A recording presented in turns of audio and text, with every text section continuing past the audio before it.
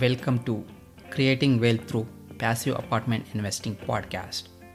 In this show, we will discuss about best and worst experiences about passive and active apartment investing. And I am your host, Ramakrishna.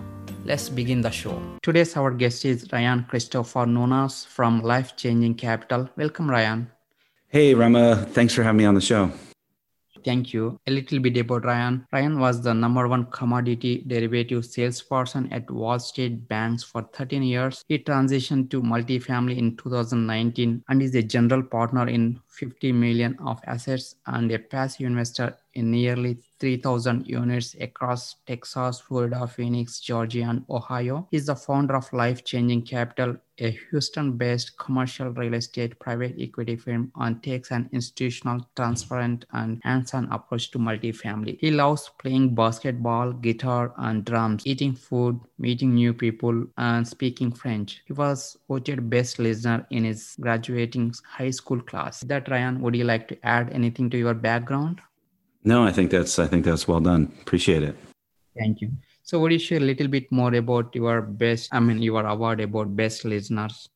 Oh, the award that I received, Best Listener. It was in high school, so it was a long time ago, and I almost put that in jokingly, but I think it spoke to, it was almost like a prophecy in a way over my career. Graduating high school, I did not know what I wanted to do. Fortunately, I found a great career path of being in sales, and a lot of sales to me was listening to what a client's needs were, understanding those, and then figuring out a solution. So I just, I put that in there because, for other classmates of all things to say best listener, it's just, I don't know how someone says you're a great listener, but I guess, people saw it then. And I've heard that from clients as well, that listen, follow up, take notes, and really trying to solve problems. And that's helped me in my real estate career. Got it. And thank you. And would you share your thought process of getting into multifamily from Wall Street and what is the reason? Yeah, for sure. So for a number of years, my New Year's goal was to figure out how to generate passive income, knowing that in Wall Street, it's kind of like being in the NFL where you have a great run, you score the touchdown, but you never know if the next play you're going to have a life-changing career injury. So my goal was to figure out what else could I do with the skill set that I have and really build upon what I was looking at as kind of the halftime of my career. What could I do for the next half? And I had spent a lot of time exploring other avenues, starting restaurants, starting music schools and early childhood education programs. And when I came across multifamily, I knew right away that this is what I've been looking for and was super, super excited to start. And when I learned about the tax benefits, I was like, this is it. And so that was early 2019, and had a fair amount of personal capital that I wanted to deploy for the tax benefits in real estate. Ended up investing as a co-sponsor in 2 deals, and then investing in 12 or 13 other passive investments, and reduced my taxable income and ended up getting a $224,000 refund from the IRS, which I then deployed into 2 deals that we actively led in 2020. So, it's been a culmination of a lot of hard work of figuring out, the tax advantages and how to deploy capital and so forth. But, it's been a great run, and very appreciative of all the investors that have supported us. Awesome. Cool. And so what is your investment philosophy, Ryan? Number one is don't lose.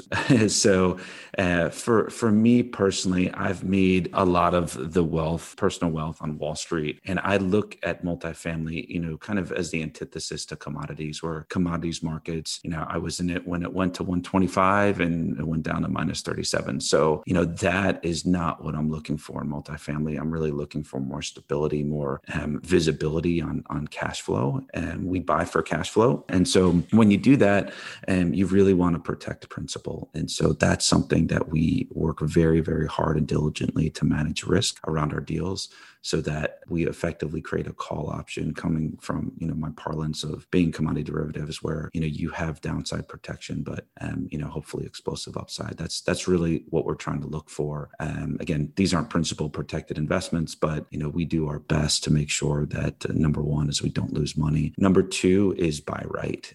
So the 3 deals that we've we've led, we've bought them anywhere from a 10 to 20% discount of what we see versus the recent sales comp. So that to us is really important. So you're going in with a head start on your business plan and versus where you can exit. So, and then 3 is really add value. Our business plan is to go in, buy the property, okay, buy it right, but then within the first 6 months, really show residents that we care, that we're, yes, we are charging higher rents, but we're also adding value for that. And so exterior, interior makeovers, hosting resident events and really building community. And that's through partnering with nonprofits and churches and holding kids camps and Easter events and so forth, so that residents see that we do care. And, our reviews speak for it. Our 3 properties are all around 4-star Google reviews, and some of those started in the low 2s. So that to us is really important. Got it. And would you share a little bit more about your, value on the data-driven approach? Value data-driven approach, is that what you said?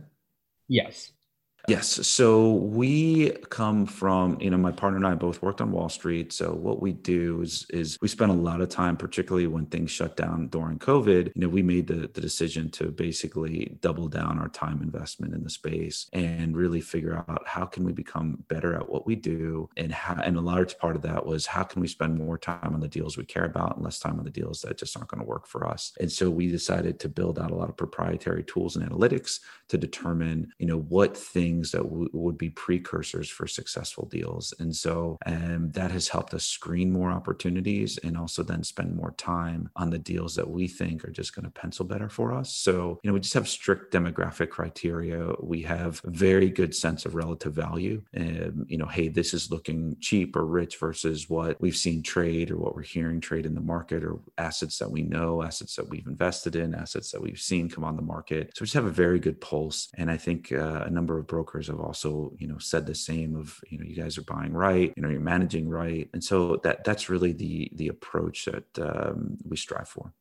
Sure. Thank you. And would you share a little bit more about how you developed your proprietary tools like We just spent time figuring out what are the things that if we could have in, a snapshot, what are the things we care about? How can we look through T12s and rent rolls to really parcel out the data that we want to see and that's meaningful? And so, that could be looking at different trends, that could be highlighting areas where, hey, this looks like it's out of line, or hey, this looks like it's out of line, meaning there's an opportunity to reduce expenses, or hey, this looks like, they're not, the expenses are just too low. And so there's something that's, either they're missing, they didn't include, they, are doing it themselves, which, we need to run businesses on how we're going to manage it. So i.e., if someone is managing the property themselves and paying themselves nothing, and that's not what we're going to do. We have to hire staff and pay staff. So, things of that nature that we can quickly parcel out, see trends, see what is the drivers of economic vacancy, how much is the bad debt been, how much is concessions, and is that getting better or worse? And so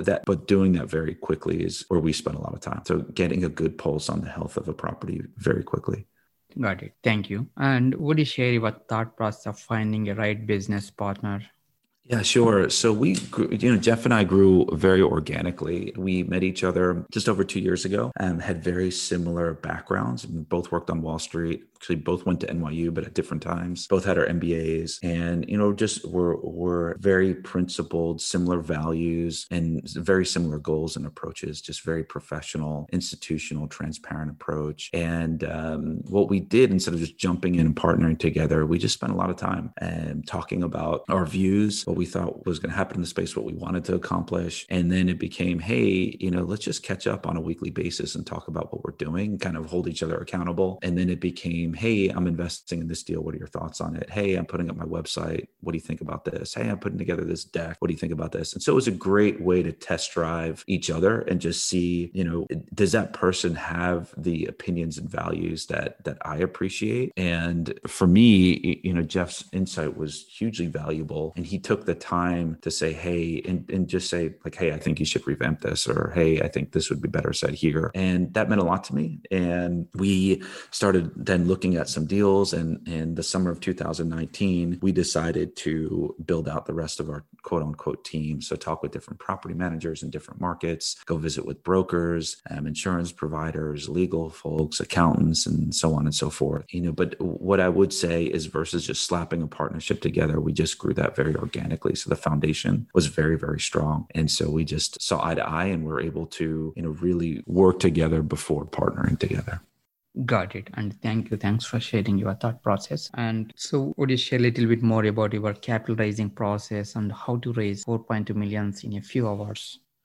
Yeah. So on the capital raising side, a lot of it has just been my same approach on Wall Street. I was in sales my whole career, but I never thought of myself as a salesperson. I thought of myself as a customer service focused specialist, if you will. And a lot of that was just sitting down with people, hearing what their thoughts were on multifamily and just sharing my background, sharing my approach. I'm not a hard sell person. I really want people to just walk away and say, wow, this person is, cares, one, two, is completely transparent and honest and knows what they're doing, and that has been super helpful. We've had a number of repeat investors, a number of people that have said, hey, I want to introduce you to my boss, my friend, my colleagues, my family. I want to invest more on the next deal, and so on and so forth. And that means the world to us. So that reputation is everything. So for us, the capital raising is about just doing the right thing, and really, it's all of the things that go into just being good sponsors, owners, and operators. And that comes through just daily blocking and tackling and every opportunity that you get to show yourself that you're on top of the asset. We are frankly very, very performance focused. And I would say we're definitely lighter on the marketing side and it's not for us, not about accumulating units. It's more about buying right and, performance. Got it. Thank you. And would you share a little bit more about asset management tips and tricks that you are implementing as part of your, ongoing? Yeah. So, a lot of these things are borrowed from my career on Wall Street, where I felt that if people got to their desk every day with daily goals and just daily, like, hey, this is what I need to accomplish today. We just felt that, and personally, this is what I did, is that, and we're held accountable at the end of the day, then you would have just a better outcome. So I would think, philosophically, that is one thing that is really important. So what that means is we get daily recaps from the staff on what leasing traffic is, what leases were closed, and what I call in commodities, we'd have a trade recap. So after a trade was done, it was like, this client sold 1,000 barrels a day of 2022 oil at X price. So everybody would know what happened. And similarly, we borrow that for multifamily. And so when people have a new lease or renewal, it's, hey, unit JO2 just leased at $1,350 versus, market rents of this, or versus, previous ownership of $1,100. So $200 plus rent bump, 20% increase. And those are just actually real examples. We just took over a property last week and we experienced that twice. And so that just gives us an opportunity to celebrate with the team and just say, wow, keep up the good work. And that daily blocking and tackling, and, when you just are so micro focused on each person that comes through the door and closing them and adding value to them and the community, what we end up finding is when you look back, you start saying, wow, because of that discipline every day, look where we ended up, exceeding pro formas and so forth, and just having a much better outcome at the property, and just also being more connected to the staff on Wall Street, in life, and in multifamily. It's a human business, and people want to know that they're valued and appreciated. So that's something that we just take a lot of time communicating daily with the staff, and just being there, supportive. If they say, hey, we need this or that, or we have this idea, it's like, let's explore it, let's support you, tell us what you need, and we'll sign off on it. And then just congratulating them when things are done. And then also, sometimes having tough conversations like, next time, can we do this, or can we fix this? But we want to just leave the staff with the impression that we care about them, and we're here to help. And from an asset management, those are the strong philosophies, some things that we do there. It is, we do spend a lot of time on the asset management. We feel that differentiates us. Got it. And how often you have calls with the property management teams? Yeah, some of them we've had twice a week, some of them once a week as we hit stabilization. But we have daily communication, whether through reports, through chats, and some these assets we're going to have twice a day reports on, actually. Got it. And would you share any of your best multifamily investing experience so far, either both passive or active? Yeah, sure. On the active side, the first deal that we led was 88 units in San Antonio. And that deal I toured in November of 2019. And I remember texting Jeff and saying, we got to buy it. I love it. Candidly, it was the first deal that I toured in San Antonio, but you just know when you know. It was just a great path of progress, great, just location, great basis, felt good, unique asset, irreplaceable, single story asset, which they don't build single story assets anymore. It's just not cost effective. Unfortunately, we did bid on that. Unfortunately, somebody else was awarded the deal, and we kept in touch with the broker. And about 6 months later, the pandemic, all that happened. And I was, in Dallas, and I just chatted with the broker, and he's like, yeah, it didn't trade. I'm like, what do you mean it didn't trade? And he goes, yeah, it's going to fall out of contract today. And I said, that next day we put in another offer on the same property, and we were awarded it. And the broker basically said to the seller, these guys don't mess around. They're going to close the deal. They're not going to retrade you. They're going to do the right thing. And we ended up closing on that deal in, no extensions, on time. And we were able to cut the backstory on that is 21 year. The owner had owned the property for 21 years out of California, visited the property once a year, just ran it very heavy with expenses. We were able to cut expenses by 37%, grow income by 9%. And so the upshot of NOI grew by 144%. We've owned the property 7 months, distributing 10% cash on that deal. Renewal rates have been 90+%, which is crazy. And we've been able to renew people at pro forma rents without having to do anything to the interiors, just because people like the community and also like the exterior, the leasing office changes, and just the community changes that we've implemented. So just been a huge success story. I will say though, when Jeff and I talk about that deal, there were times where we were just, like the rent comps don't really make a ton of sense. And it's because the deal was just irreplaceable because it's single story. So it was kind of peerless. It didn't truly have rent comps that you could triangulate on paper, which is a tough thing to sell to investors, but it resonated with them. And, particularly that the average resident had lived at the property for years was, and our thesis was they're going to stay. And it truly, showed itself to be true. It helped us reduce our R&M and turn costs and so forth, and also keep renewals high. So that was just a great success story. And it's been a great asset. It's been a real pleasure. Got it. Thank you. And so what is your exit plan on that deal? That we are distributing 10% cash on that. And, if we were to sell that now, it would be north of a 5.5 cap, which is kind of unheard of in San Antonio. So, we may explore a sale earlier than expected. We've set ourselves up for a good outcome. Either we hold it and continue to distribute 10+% cash on cash, or we sell it early and just, have the opportunity to go full cycle with a great story that, we came in, did all of our CapEx within 6 months and moved quickly and were able to get out very quickly. So it's going to be one of those two outcomes. Sure. And would you also share any of your worst or challenging experience so far in multifamily journey?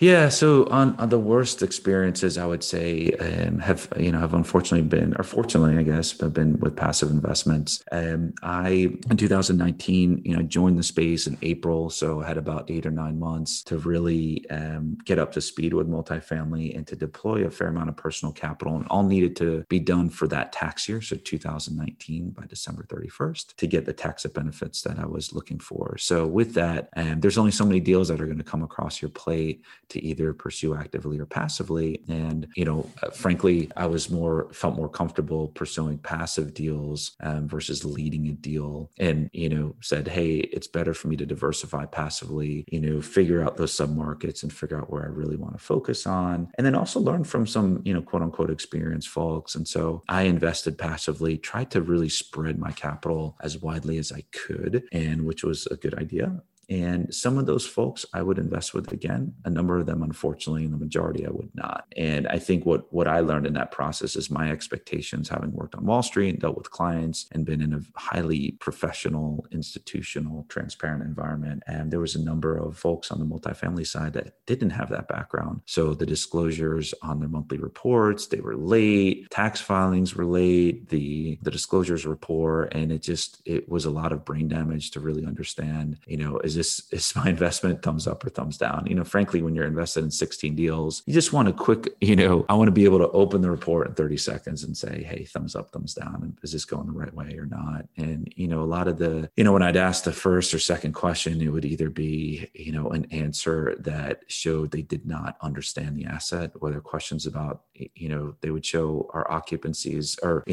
our delinquency is X, but our economic vacancy is a lot tighter than that. And it was like, it doesn't make any sense, just mathematically. And you'd ask the questions, they're like, well, that's what the report said. I'm like, your reports are wrong. You're looking at the wrong things.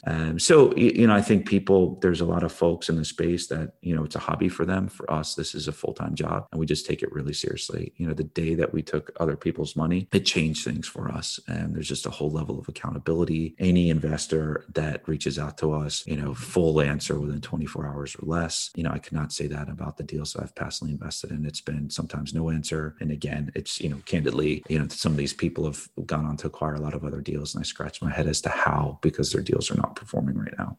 Got it.